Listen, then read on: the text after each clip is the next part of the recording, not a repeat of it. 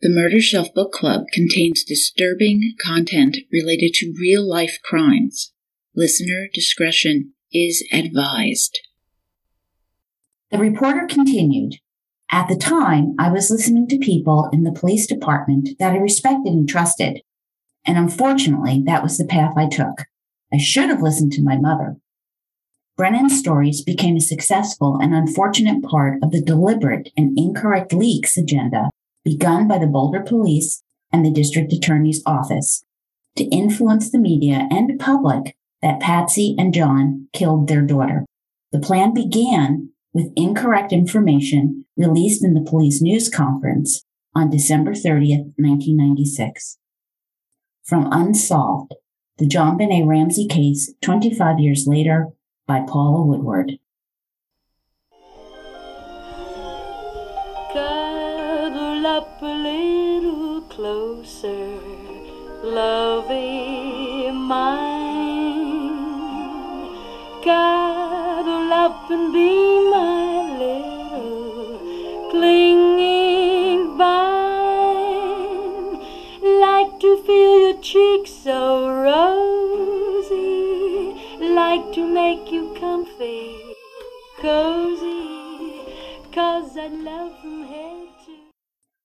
Welcome to the Murder Shelf Book Club podcast, episode 39, second cast, Crime of the Century. On Unsolved, the JonBenét Ramsey Case 25 years later, I am your host, Jill, and I have a true crime book club in the greater Philadelphia area, and I love discussing true crime, where I apply my 30 years experience as a psychology educator who studied and taught about serial murder. Each month, I will discuss a book I've pulled off my murder shelf in the first 2 episodes and present the story from the author's point of view. This episode is the third of the series, called Second Cast, because I cast it in a different light and I cast a wider net as well, adding analysis and updates to the case. Please make sure you have listened to episode 37 and 38 on Unsolved before you listen to this episode, The Crime of the Century. It will make a lot more sense that way. All right, in episode 37 and 38, I explained how Paula Woodward shatters the myths many believe about the Ramsey case. We saw Boulder PD plagued by confirmation bias and groupthink, rejecting inconvenient evidence, and feeding the media a narrative that it was the Ramseys who killed JonBenét. In 1998-1999, this led to a grand jury hearing, which brought charges, but the newly installed, less biased DA team realized they couldn't win a prosecution of the Ramseys and did not go forth, with much criticism after all the negative and false publicity.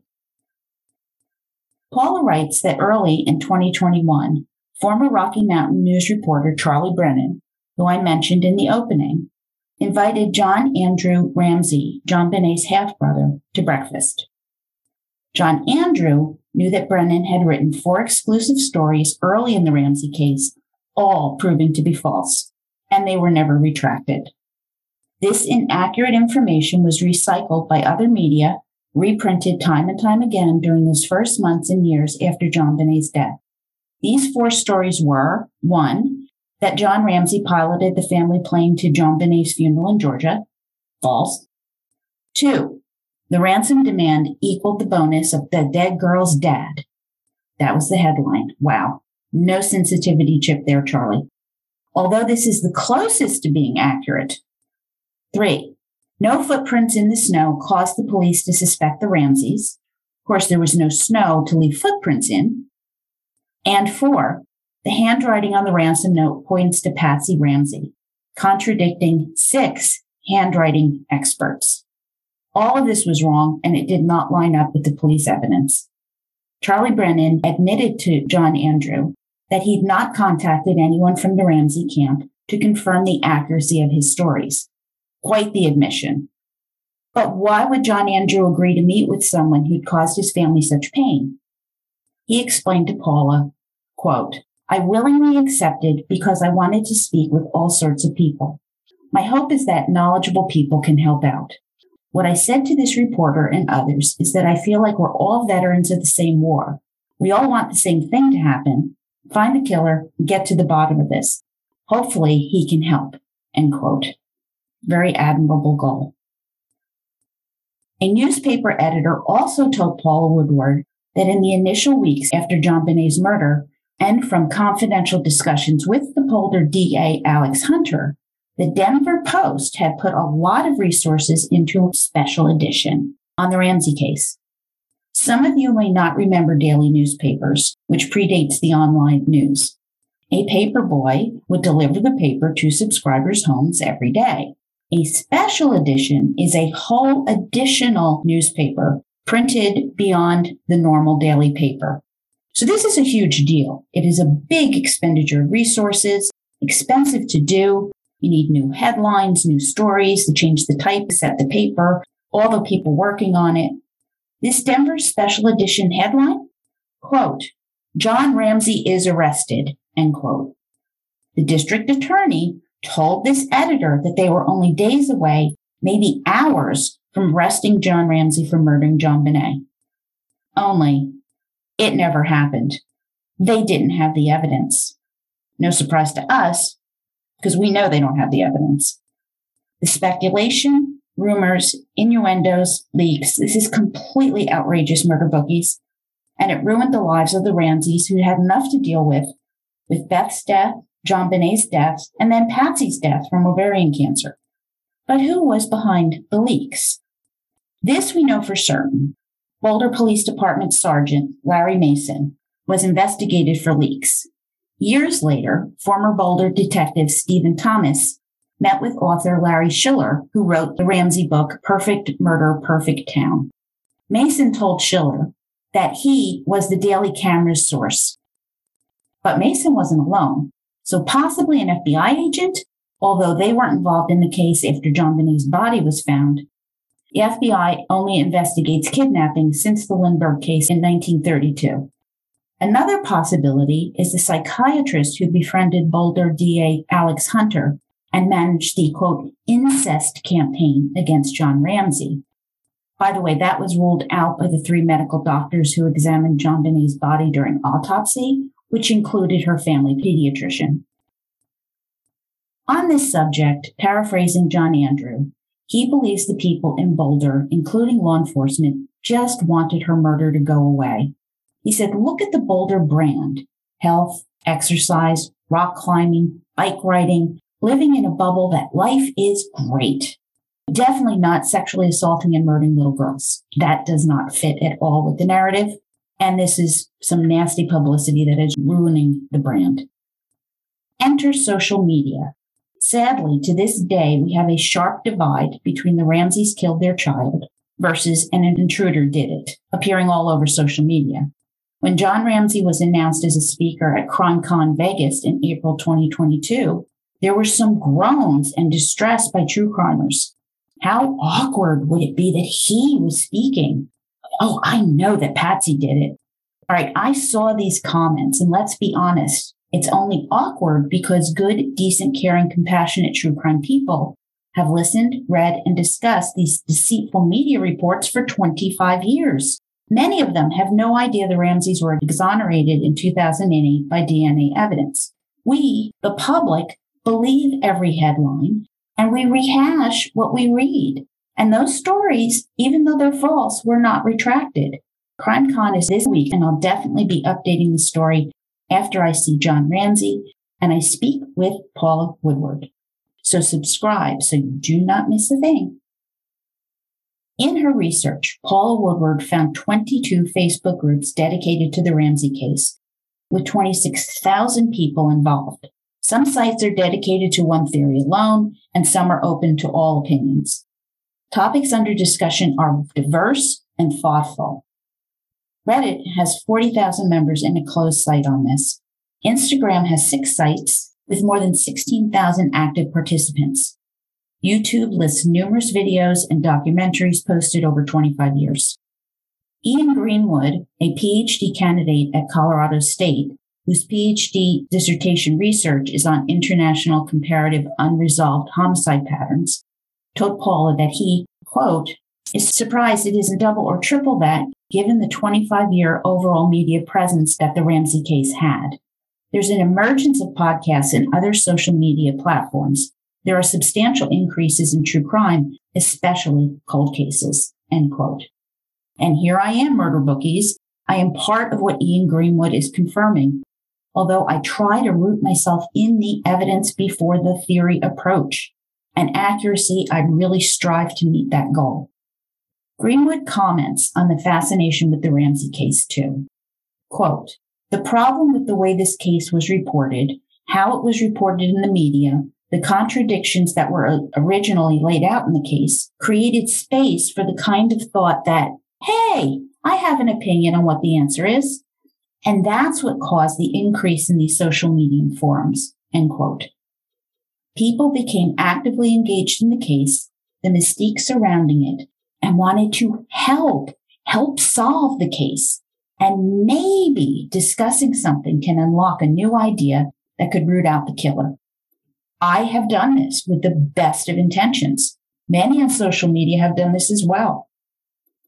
As of June 2021, when Unsolved was published, 2 new documentaries on JonBenét's murder were out, one on Discovery Plus, JonBenet Ramsey, What Really Happened, and the other aired on 2020, JonBenet Ramsey, The List.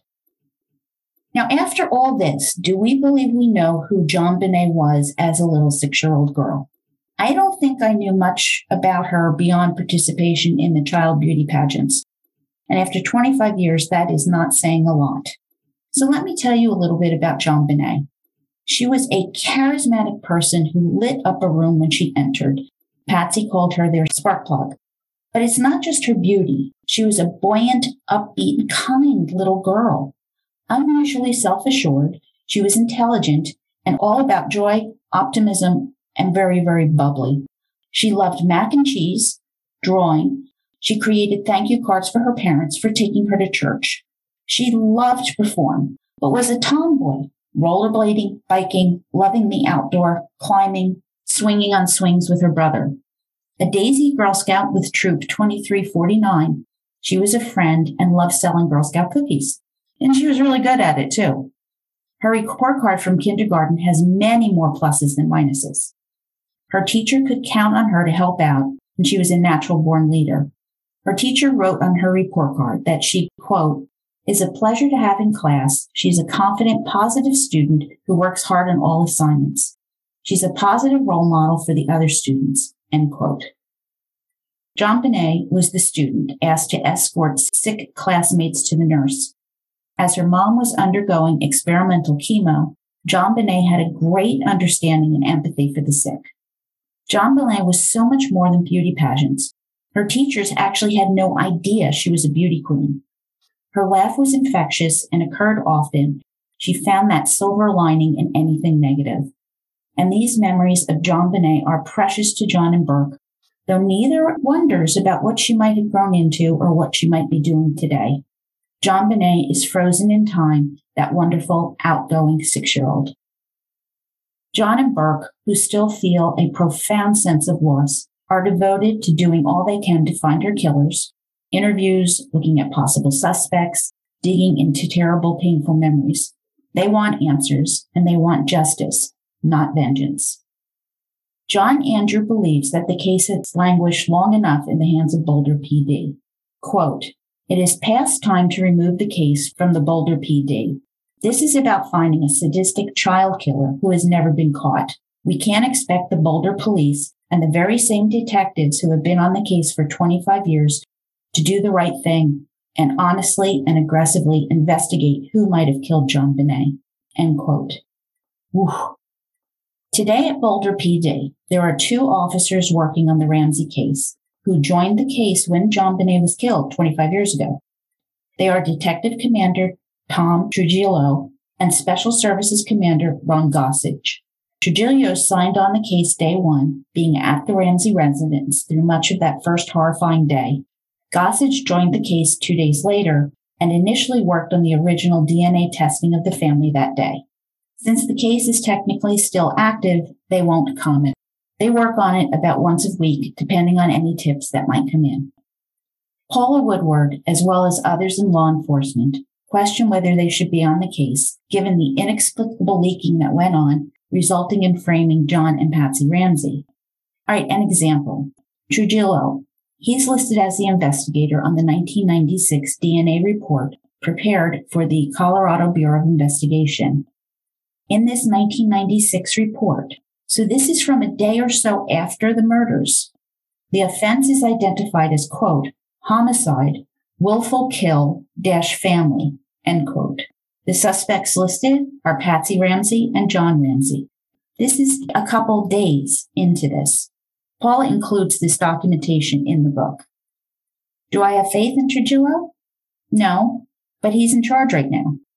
I truly hope Trujillo and Gossage rise to the occasion now. Am I confident? Will the forensic genetic DNA lead to a killer? Will Boulder PD be honest about the results? We will learn the answers to these questions when they issue a new statement. So, who are they looking for? All right, as part of my research, I read Injustice, while JonBenét Ramsey was murdered by a sadistic psychopath, not her parents, by Dr. Robert A. Whitson, who was with the Boulder PD as the on-call supervisor December 26, 1996. To be fair, I also read Boulder detective Steve Thomas's book, JonBenét Inside the Ramsey Murder Investigation, published in 2000. Given all I've learned from Paula's book, I recognize that Detective Thomas, who had zero homicide investigation experience when he worked on the Ramsey case, is one angry, frustrated person who cannot recognize his own blind spots. For example, he elucidates on and on about the Ramseys not granting interviews, which we now know is false, while Thomas reminds us that they have the right to remain silent under our judicial system, but this obviously means they're guilty. Totally alienating the parents, making them the people of interest, while expecting them to do everything you want, while leaking false information to pressure them into confessing, is truly one who is tone deaf. This is completely unrealistic. Thomas, who is totally emotional and unprofessional, angrily condemns them for lawyering up, which is more evidence that they are guilty in his mind. But these are rights we have, Detective Thomas, to remain silent and to have an attorney. This isn't evidence to be used to justify your investigation. This is how our system works, that pesky Constitution. John and Patsy can and should have protected themselves since they were being tried in the media with no corrections by Boulder PD. I can see how this went off the rails, convicting the Ramseys in the press. Thomas repeats the fiction about the case that Paula Woodward totally blows up in Unsolved.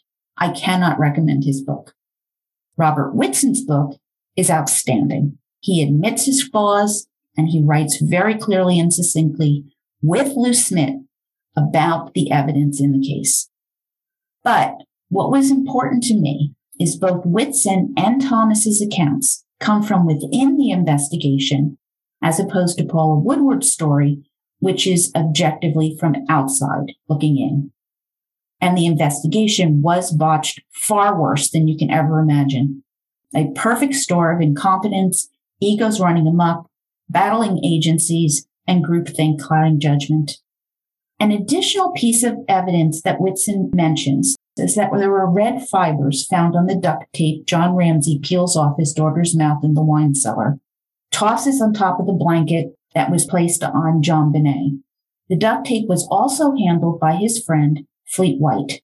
So unfortunately, the duct tape is really tainted evidence. Fact, Patsy Ramsey wore a red sweater on Christmas, so this red fiber can very well fall into the "she killed JonBenét" column until one looks further. Yes, Patsy's sweater was red, but she also wore black. 0 black fibers are found on the duct tape. So where are the black fibers? None found. Something else. The Boulder PD collected the clothes John, Patsy, and Burke were wearing on December 26, 1996, over a year later. Oh, you want the sweater I wore when I murdered my daughter? Sure, it's right here in my closet. One sec. As no killer has ever said. If you killed your daughter, would you hold on to the clothes you wore while you were doing it? Come on, of course not. You toss it into a dumpster, the neighbor's trash, down a storm drain, but you don't hold on to it. Now, Dr. Whitson's book confirms much of what I was thinking and gave me more to consider.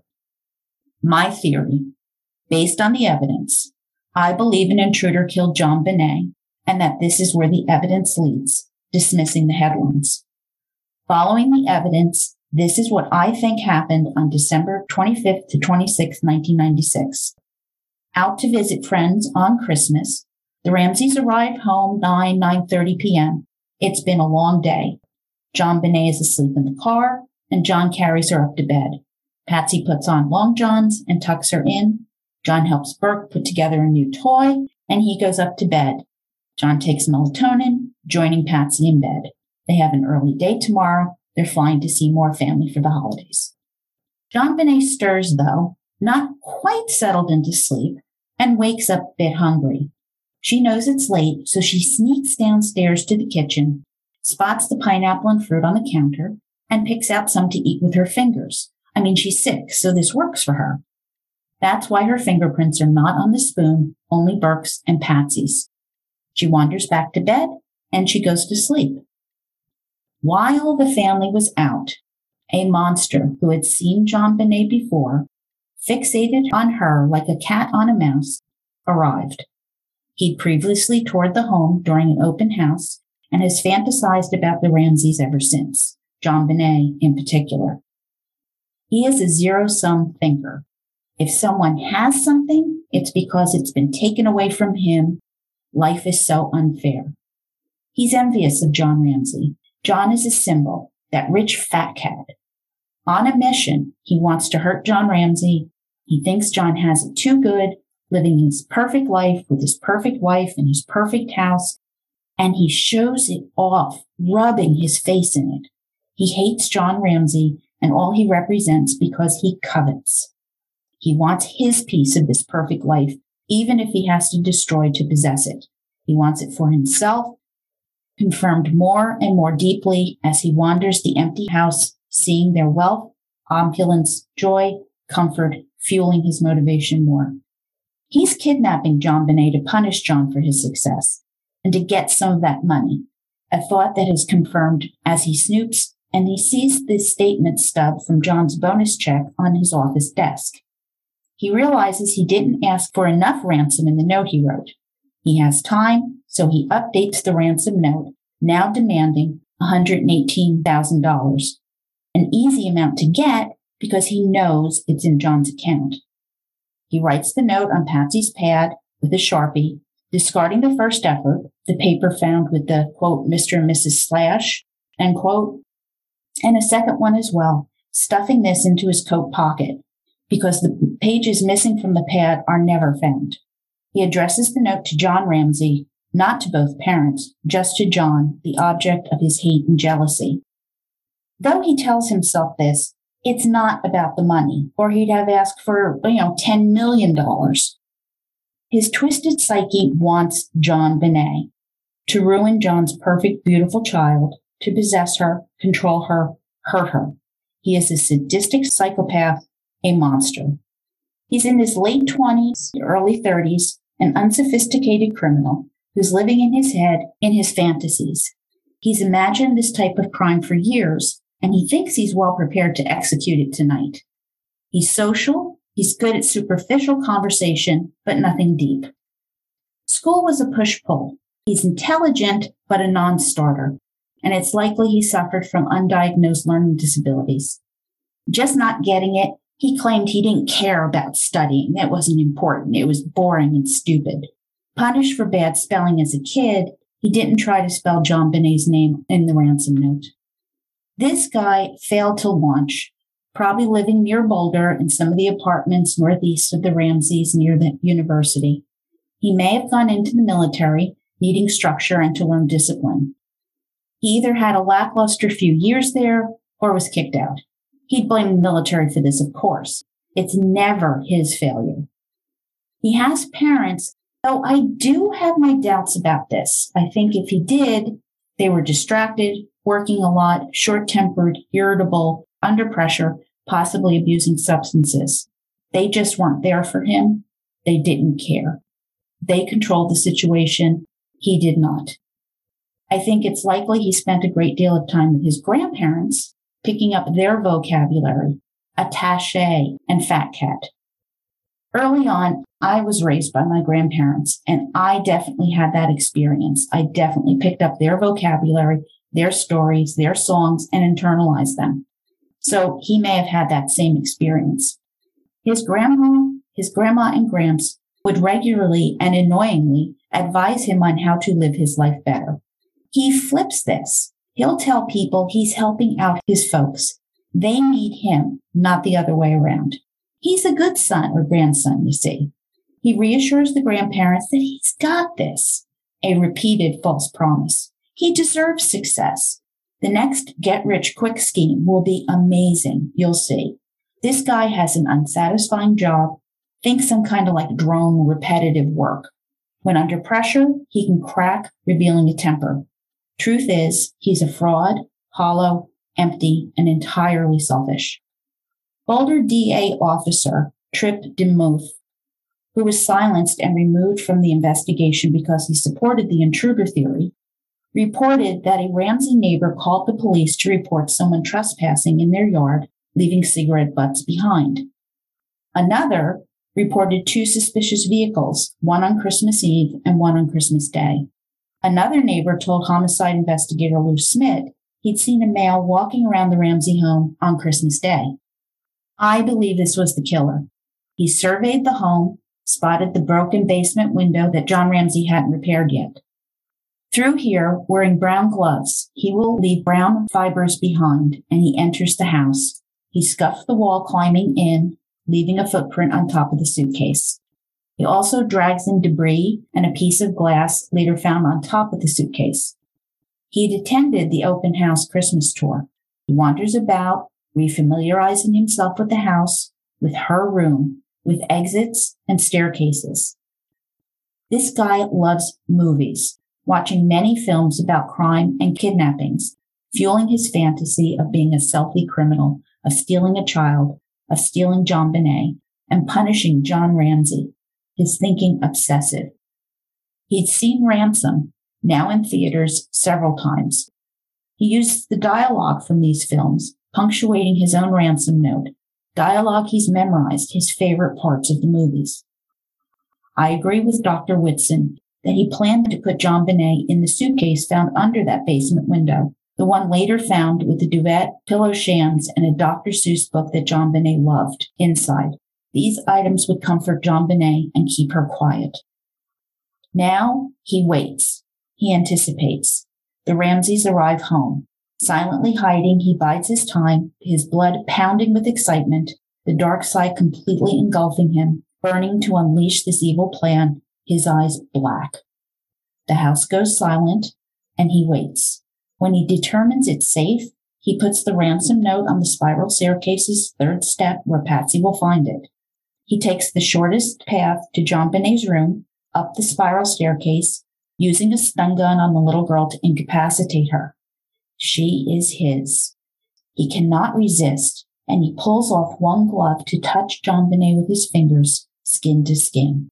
Eager, he flings her over his shoulder, shuts her bedroom door behind him, and whisks her light 45-pound or 21-kilo frame back down the central stairs, through the butler pantry, and down into the basement, all in the west wing of the home. He never disturbs the east side of the home, where everyone is sleeping 1 to 2 floors above. No one will hear anything, as Lou Smith determined through his audio testing. But a problem arises. He cannot maneuver the suitcase with JonBenét inside out the broken basement window as planned.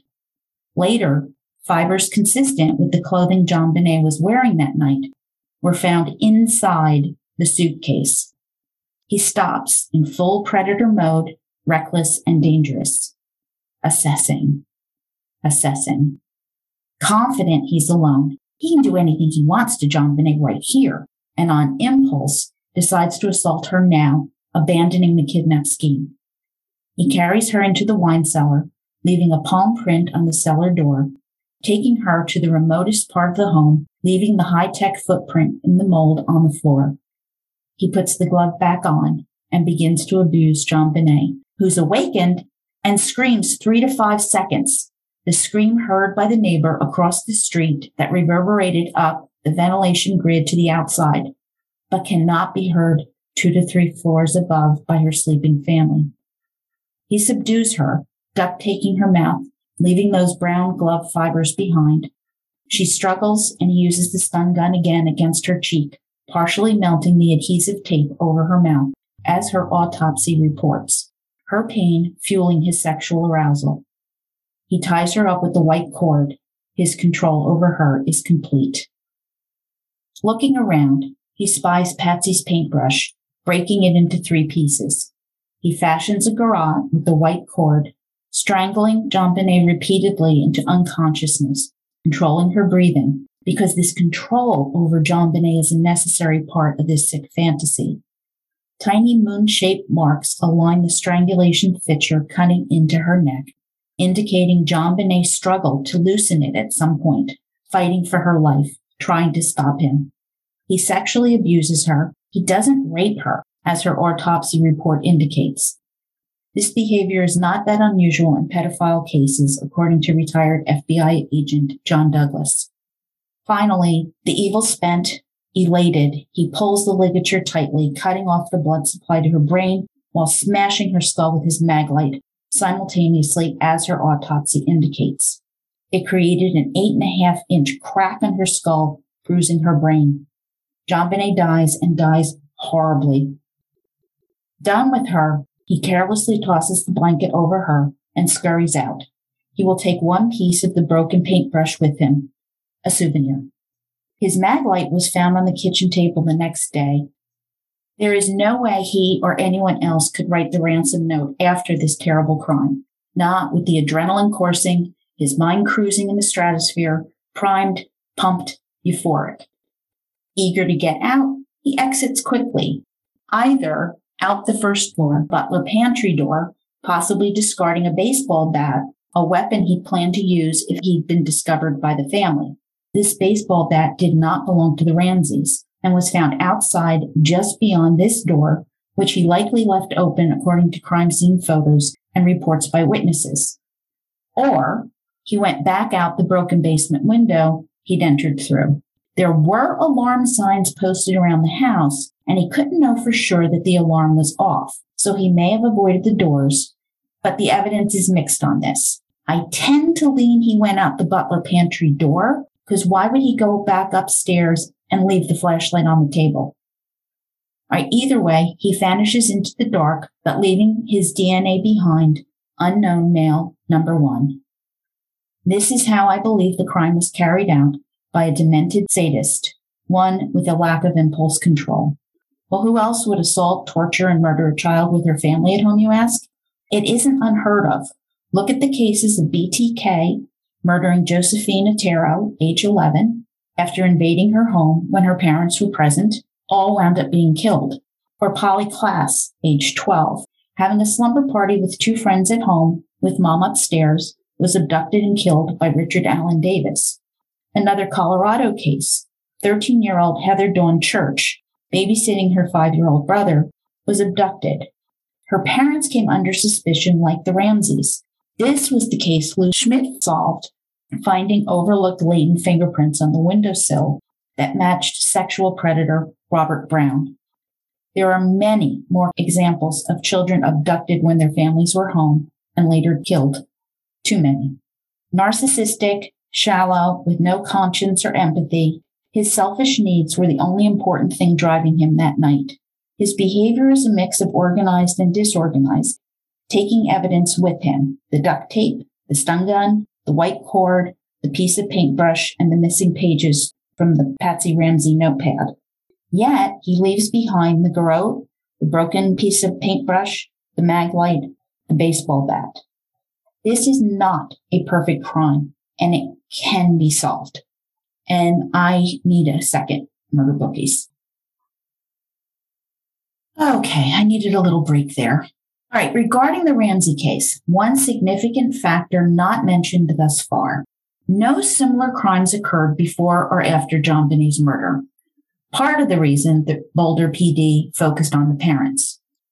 Well, My first thought was that's probably because his plan fell apart. He thought he had this thing down cold, and he didn't. So he might be gun shy to try it again, given the extreme publicity and scrutiny. But wait, there was a similar crime in September 1997.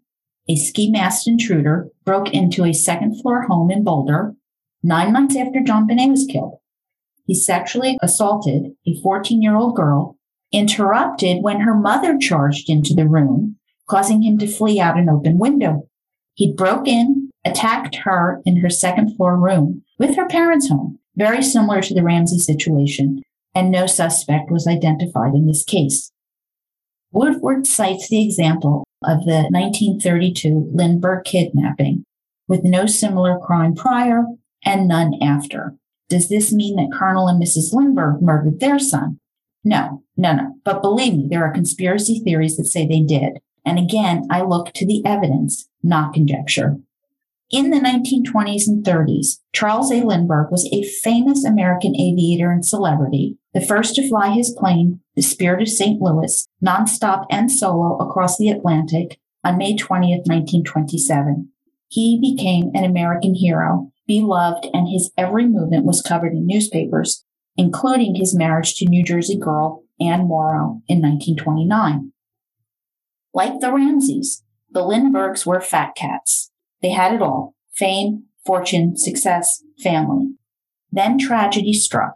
On March 1st, 1932, at 9 p.m. in their mansion in Hopewell, New Jersey, then under renovation, their 20-month-old son, Charles Lindbergh Jr., was kidnapped from the second-floor nursery while his family and servants were all home. His nurse, Betty Gow, discovered little Charles was missing around 10 p.m., notifying the Lindberghs.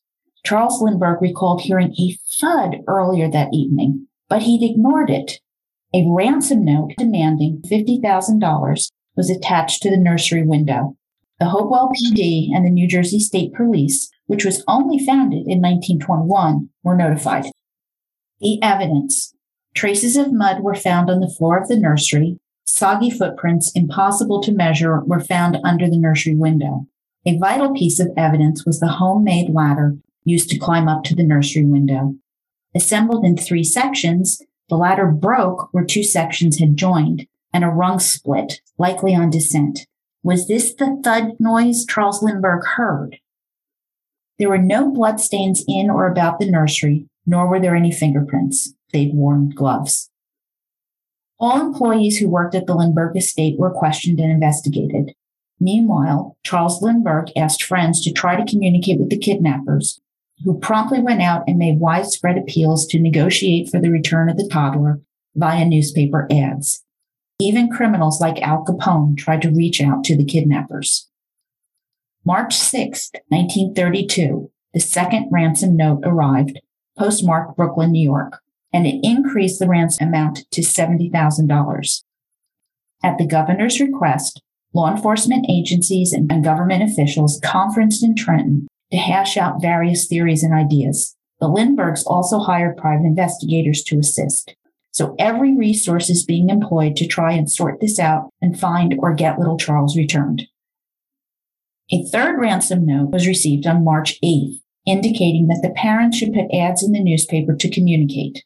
On the same date, retired principal Dr. John Francis Condon of the Bronx in New York City published an ad in the Bronx Home News offering to act as an intermediary.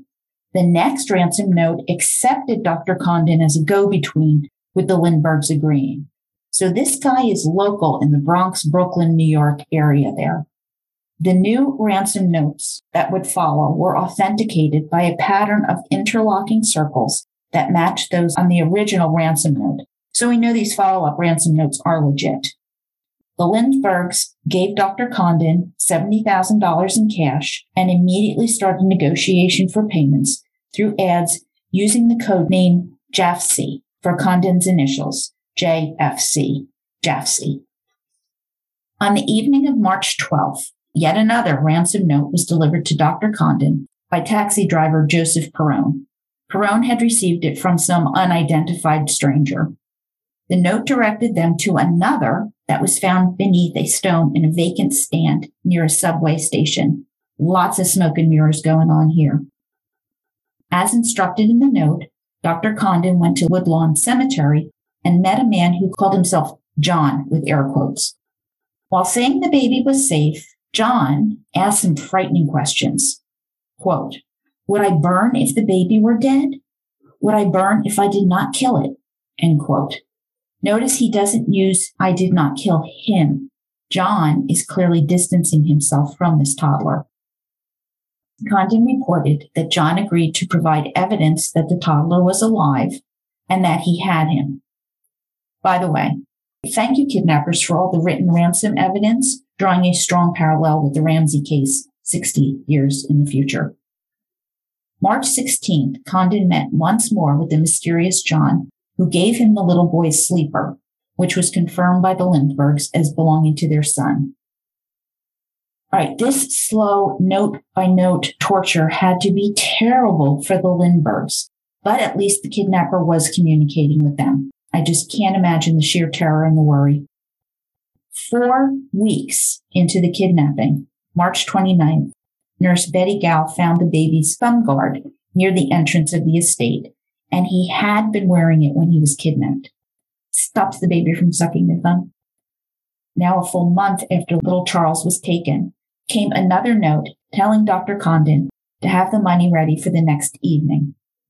The next day, a different taxi driver delivered another note, directing Condon to yet another note under a stone in front of a greenhouse in the Bronx. That evening, Condon, with Charles Lindbergh joining him, met with, air quotes, John at the cemetery again. Condon paid him the ransom in exchange for the 13th note, containing instructions that little Charles could be found on a boat named Nellie near Martha's Vineyard. The next day, Lindbergh flew a seaplane all over the area with Coast Guard cutters and Navy destroyers as the search for the baby commenced. But no boat named Nellie was ever found. The upside was that Dr. Condon was positive that he would recognize John if ever given the chance. Then everything changed. To the horror and grief of the Lindberghs, to the heartbreak of the whole nation and world, on May 12, 1932, the body of the kidnapped baby was accidentally found by a truck driver, William Allen, about 5 miles from the Lindbergh estate in Mercer County, New Jersey. The body was partially buried and badly decomposed, and his head was crushed. It was Charles Lindbergh Jr. The coroner examination showed the child had likely died shortly after he was taken and that the death was caused by a blow to the head. It may have been accidental when the ladder rung cracked, causing the blow to the baby's head. While the dozen ransom notes were being delivered, J. Edgar Hoover, director of the FBI, would provide all and any assistance, even though they had no federal jurisdiction at this time. The New Jersey State Police announced that there was now a $25,000 reward for information resulting in the apprehension and conviction of the kidnappers. Now, guys, this is a lot of money during the Great Depression when unemployment is hovering around 25%. In May, the FBI in New York put out an alert on banks to watch for ransom money. 80% of it had been paid in gold certificates, a very distinctive, rare printed money. After the ransom had been paid, gold certificates were recalled back to the U.S. Treasury. So anyone in the New York City area using gold certificates to pay for stuff were probably using ransom money. On June 10th, 1932, Violet Sharp, a maid at the home of Anne Morrow Lindbergh's mother, Mrs. Dwight Morrow, who had been under investigation by law enforcement, committed suicide by swallowing poison just before she was to be re-questioned. Wildly suspicious, Violet's movements on the night of March 1st, 1932, were carefully investigated, and it was soon determined that she had no connection with the abduction. This was just coincidence.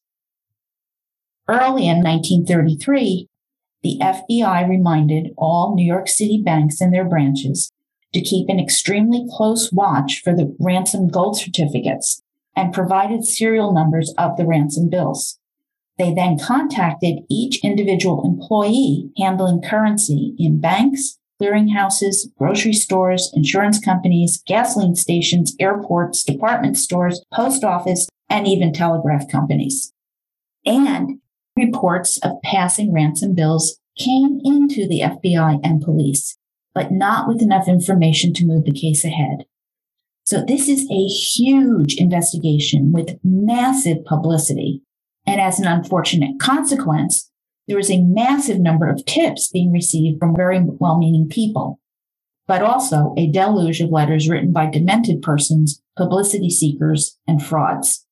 But regardless, every tip had to be examined because one might have that bit of information that is essential and breaks the case. The 13 ransom notes were analyzed by handwriting experts who concluded the writer was of German nationality but had been in the U.S. for some time. For example, the Nellie Boat was spelled B-O-A-D, a phonetic German accented pronunciation. Dr. Condon described John as Scandinavian, and he spent hours reviewing numerous mugshots of possible suspects and known criminals.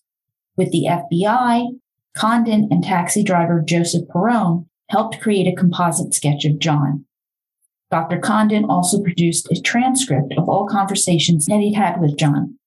During March 1934, they used a phonograph to record Dr. Condon imitating the pronunciation and dialect of the kidnapper with the goal of capturing nationality, education, mentality, and character.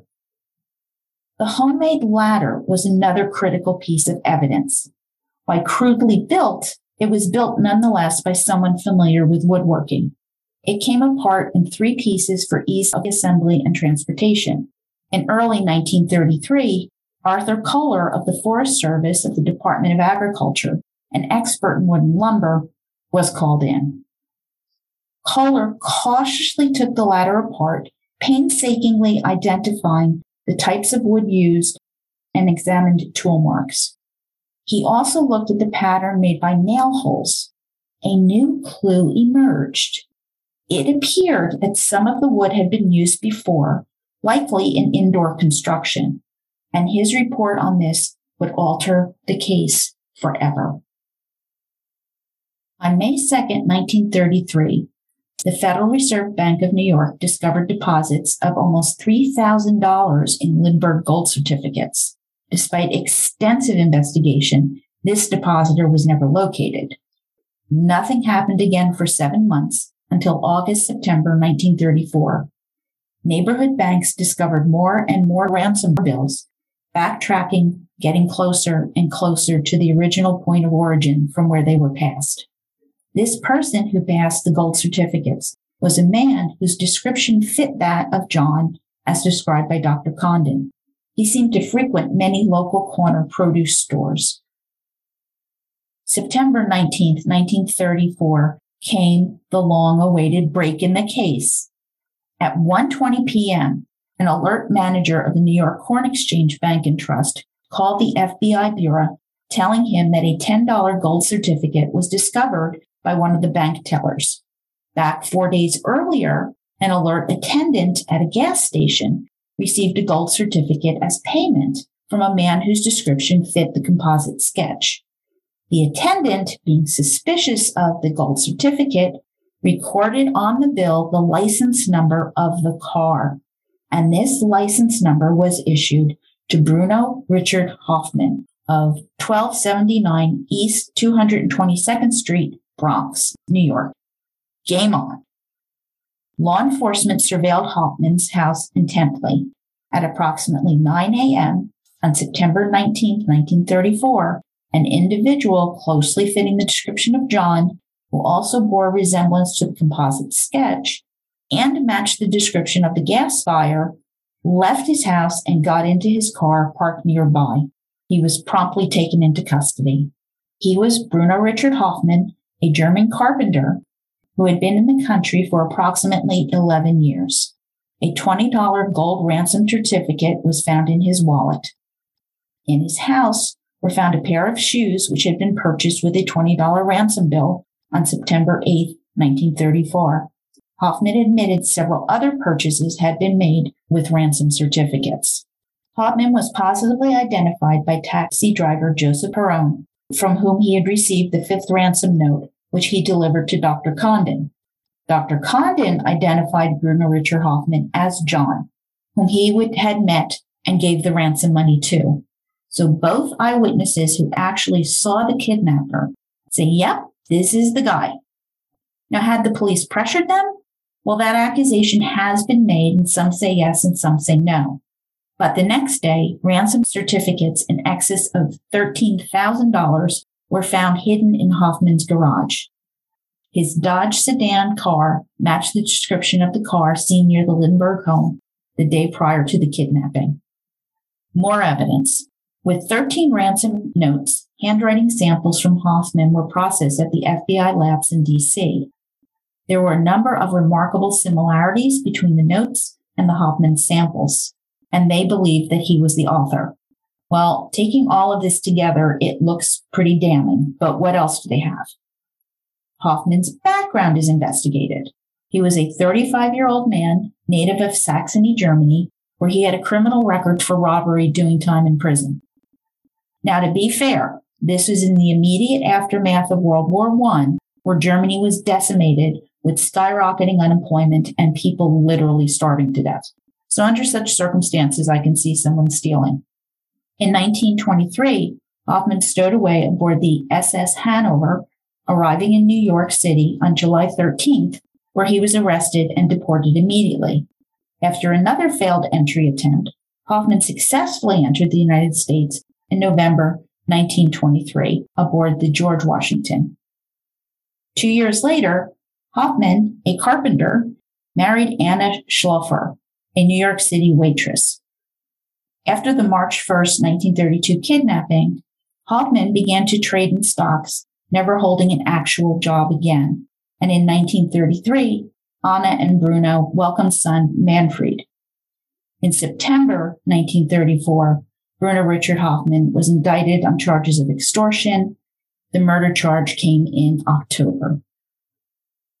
On January 3rd, 1935, in the Flemington, New Jersey courthouse, the trial began, lasting 5 weeks, led by prosecutor David Willens. The case was circumstantial. No one saw him kidnap or kill little Charles Jr. Was the evidence compelling? Well, let's see. Colonel Charles Lindbergh testified that Hoffman's voice was the voice he'd heard in the cemetery. Condon did the same. Evidence-wise, the tool marks on the ladder matched tools owned by Hoffman, who as a carpenter had the knowledge to build it. More damning, the wood grains in the lumber used to construct the third section of the ladder matched those in the wood flooring of Hoffman's attic. Lumber expert Charles Kohler told law enforcement that the ladder wood appeared to have been used inside previously, so this matches with boards being taken from Hoffman's attic. And Dr. Condon's phone number and address were found written on a door frame inside Hoffman's closet. That's a weird place to take notes, don't you think? Unless you wanted to hide some information? Hoffman's defense was led by 52-year-old Ed Riley and was grounded in Hoffman's insistence that he knew nothing of the kidnapping. Bruno swore he'd been given a box to hold by a friend of his, Isidore Fish, right before Fish sailed back to Germany, where he died of tuberculosis a few months later. Once Fish died, Hoffman opened the box he'd been given, seeing it held a lot of money, the gold certificates. Since Fish owed Bruno money, he kept it. Sadly for Bruno Hoffman, there is no evidence to support this story with Fish dead. Fish's siblings and his nurse traveled to New Jersey from Germany to testify at Hoffman's trial. They testified that Fish could not afford medical treatment in his final months, having died a pauper. I have to think if Fish was seriously ill, then he'd have used the ransom money to see a doctor and get treatment. But that just makes sense to me. I'm just guessing. Riley challenged prosecution witnesses, calling in a number of his own, including Anna Hoffman, who swore her husband was with her the night little Charles had been taken. On February 13, 1935, the jury reached a verdict. Hoffman was guilty of murder in the first degree. The sentence? Death. The defense appealed. So to be brief, on October 1935, the Supreme Court of the state of New Jersey upheld the verdict. Hoffman appealed to the U.S. Supreme Court, which was denied on December 9, 1935. Bruno Richard Hoffman was electrocuted on April 3, 1936 at 8:47 p.m. Now, there is controversy about this verdict, and some believe Bruno Richard Hoffman was innocent, others that he was not working alone, and that others escaped justice. I have to wonder what happened to the rest of the ransom money and how they knew it was the baby's nursery window. Mrs. Anna Hoffman never gave up trying to exonerate her husband. In 1981, due to her FOIA request, then New Jersey Governor Brendan Byrne unsealed the New Jersey State Police Lindbergh case files after 45 years. Anna's attorney, Robert Bryan, claimed that the FBI and New Jersey State Police had hidden a witness, Frida von Valta, who would have testified that she rode the subway home with Hoffman the night the Lindbergh baby was kidnapped. The woman said that Hoffman stopped to give her directions. Bryan also pointed out that fingerprints from the case were found in 1985, creating a great stir, but these belonged to little Charles Lindbergh Jr., not the perpetrator.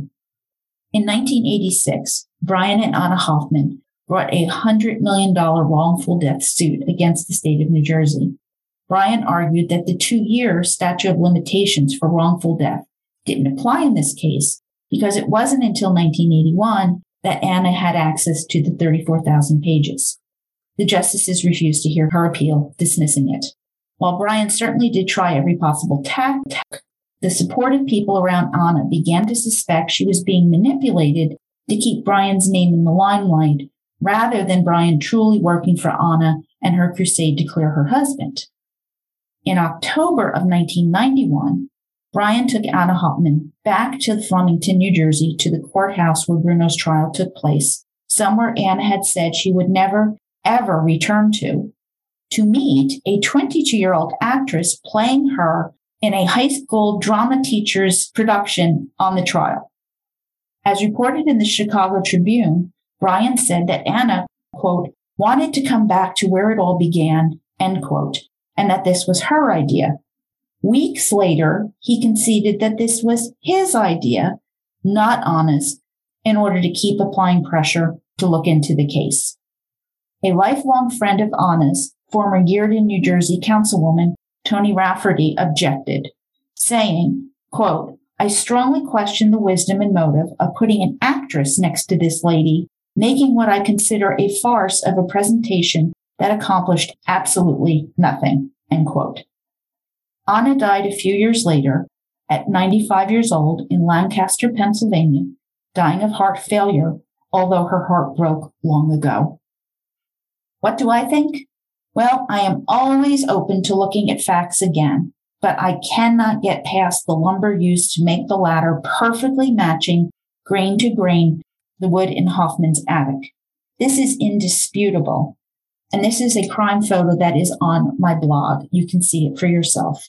This unequivocally puts Bruno squarely in the kidnapping, whether there were others involved or not. I would have voted guilty on that jury.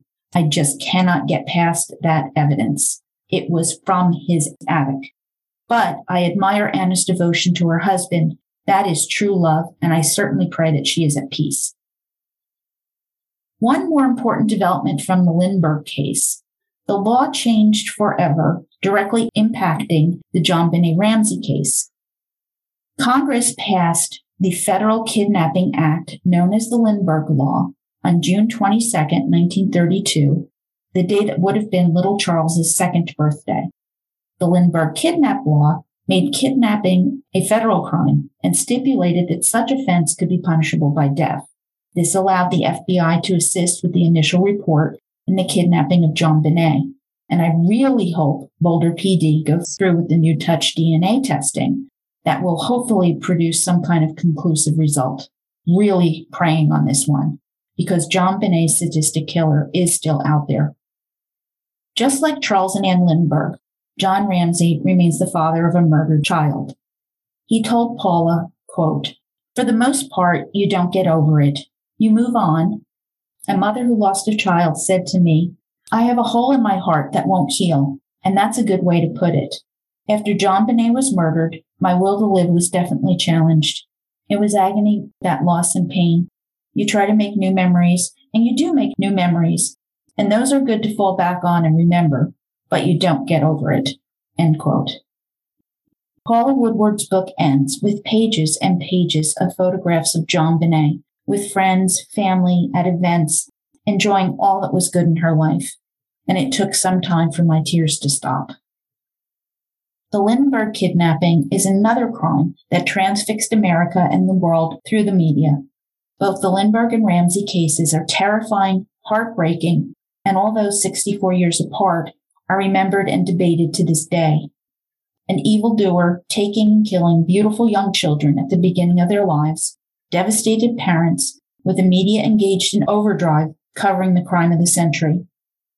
One with a competent investigation that broke the case a few years later versus a completely incompetent police investigation that has done serious damage to finding the answers and justice for 25 years. Both tear out our hearts, and we ask why. Paula Woodward, however, has set the record straight. Please read her book, Murder Bookies. And that concludes episode 39, second cast, Crime of the Century, Unsolved, the JonBenét Ramsey case 25 years later, by Paula Woodward. Oh, that was a tough one. Okay.